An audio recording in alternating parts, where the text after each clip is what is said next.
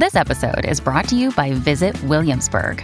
In Williamsburg, Virginia, there's never too much of a good thing. Whether you're a foodie, a golfer, a history buff, a shopaholic, an outdoor enthusiast, or a thrill seeker, you'll find what you came for here and more.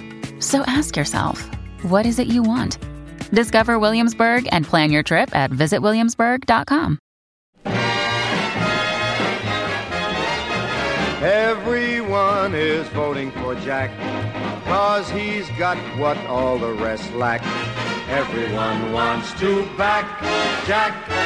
Jack is on the right track, 'cause he's got...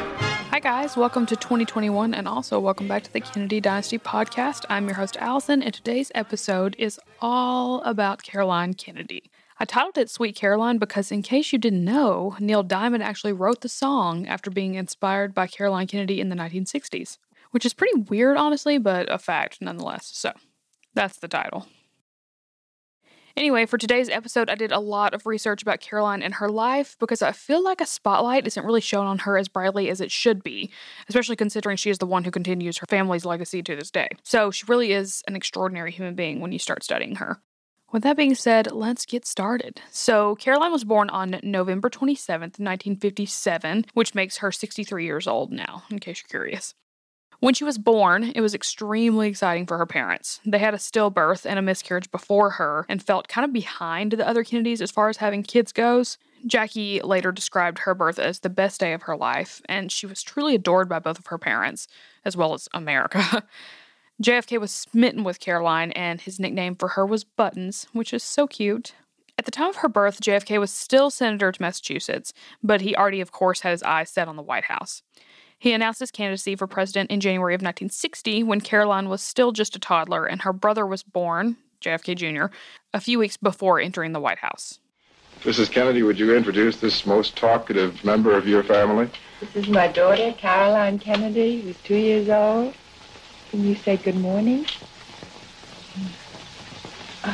Doesn't appear to care too much for the cameras here. As I kind of mentioned before, she was beloved by everyone. JFK obviously knew the appeal of him being a family man with adorable kids for the American people and used that to increase his poll numbers. And as we know, Jackie wanted her kids to lead a very private life and tried to shield them from publicity, but with them being them, it was nearly impossible. Now, as for childhood in the White House, the few years that they did have, it was kind of every kid's dream. She had pets galore, and the staff loved the kids and would make treats for them and play with them and all kinds of stuff. It was just a fairy tale, kind of. And Jackie even created a school in the White House for Caroline to attend with other students as well. But as we know, obviously, that fairy tale did not last very long.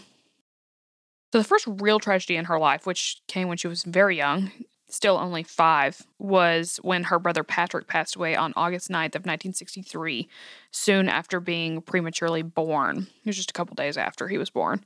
This was obviously devastating to their family and really tough on JFK and Jackie, and Caroline knew that and saw that. Caroline even says that that's the only time she ever saw her father cry. She would even try to comfort her mother then. She would pick flowers and do all she could to try to make them feel better because she knew that something was wrong, and she herself was probably grieving. 5 is not too young to grieve. And then, unfortunately, just a few months later, her father was tragically assassinated, as we know, and she was actually on her way to her first sleepover with a friend from school when the news broke about it. The mother of the friend was driving the girls back to her house, and when the announcement of the shooting came over the radio, she quickly turned it down and thought Caroline did not hear. She pulled over the car and talked to the Secret Service agent that was following to figure out what to do, and obviously they decided to return to the White House, and John Jr. and Caroline's nanny, Maud Shaw, was the one to tell them about their father's death. The funeral took place on November 25th, which is just a couple days before her 6th birthday and actually on John Jr.'s 3rd birthday. It's said that at one moment she noticed Jackie sobbing during the funeral and she held her hand and told her that she would take care of her. Caroline, after that, became a fairly private and non-trusting person to anyone that was outside of her family, kind of like her mother. So after the assassination, Jackie pretty quickly moved the 3 of them into the Georgetown home in D.C., but it was an absolute madhouse. People were using ladders to look into their bedrooms. There were crowds outside constantly. Jackie told Bobby it felt like she was literally in a tomb.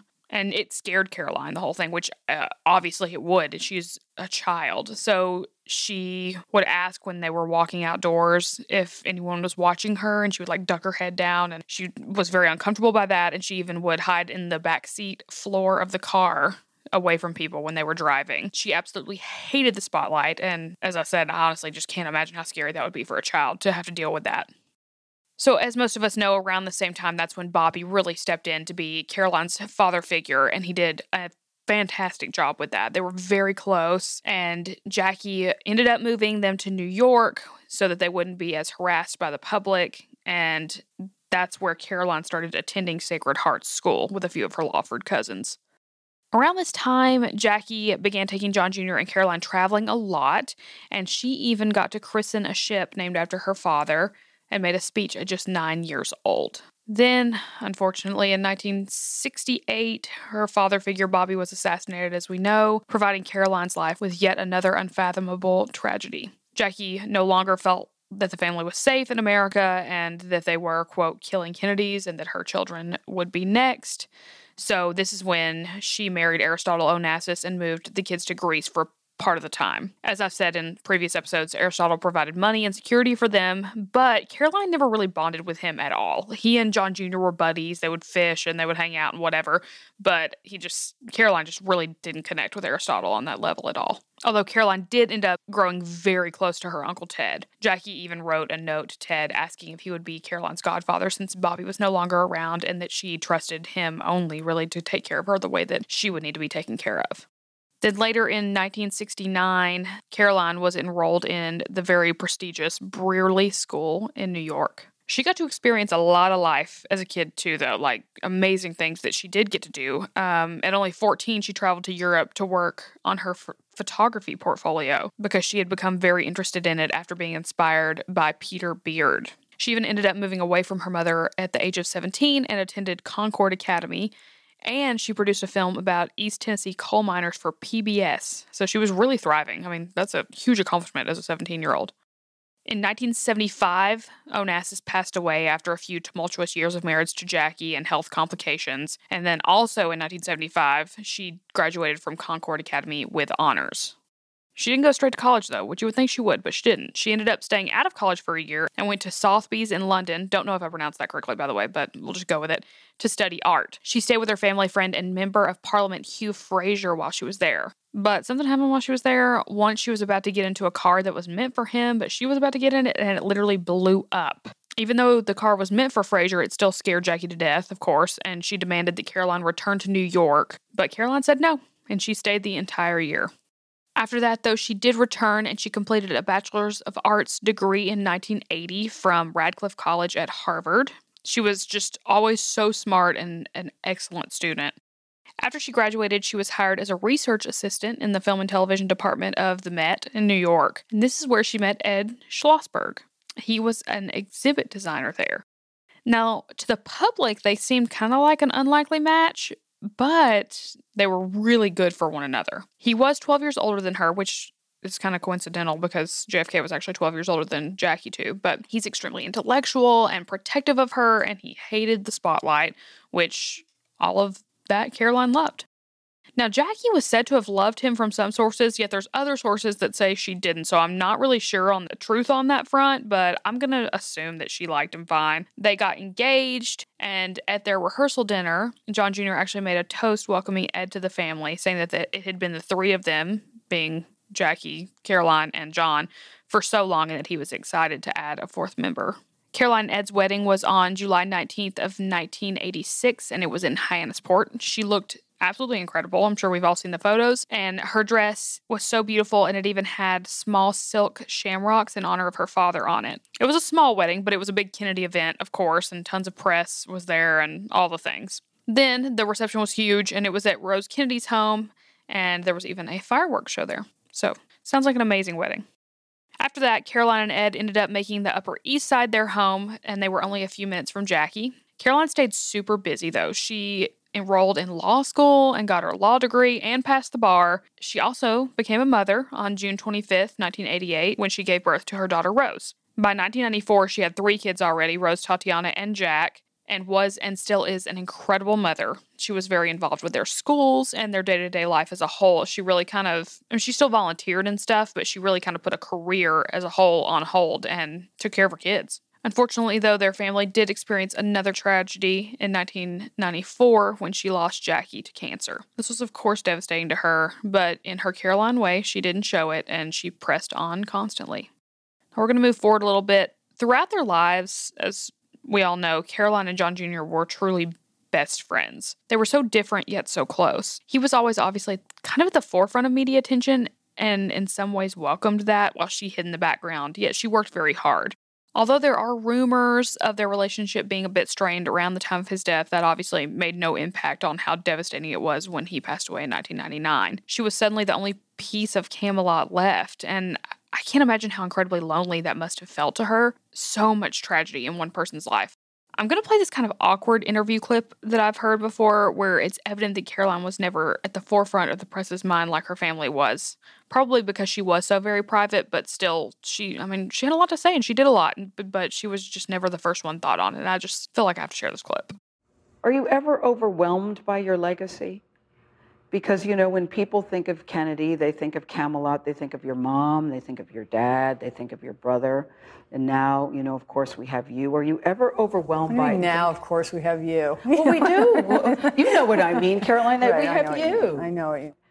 So career-wise for Caroline, there's probably too much to list, but she has written multiple books over the years. She works at the JFK Library to further her father's legacy. Along with that, she was the United States ambassador to Japan from 2013 to 2017. She constantly speaks out for what she believes in and does all that she can to uphold her family's legacy, along with encouraging her family's call to public service. There's so many details that I could talk about Caroline, and I probably will highlight on and talk about in different episodes, but that's all that I'm going to do for this particular one. Kind of just an overview. Caroline, in my opinion, is extremely inspiring in her own right. She's endured far more tragedy than most people do in her life already, and yet somehow continues on with her goals and her life despite that. She shows so much strength, intelligence, and depth, and I'm just so glad that we still get to see all that she's doing today and will continue to do. All right, that's all for today. I hope you learned something new. If you haven't already, make sure you're following me on Instagram at Kennedy Dynasty and check out my shop links in my bio as well while you're there. Also, I'm on Facebook now. Yay! So search Kennedy Dynasty Podcast there and give it a like. I will talk to you guys next week. Sweet Caroline, good times never seem so good.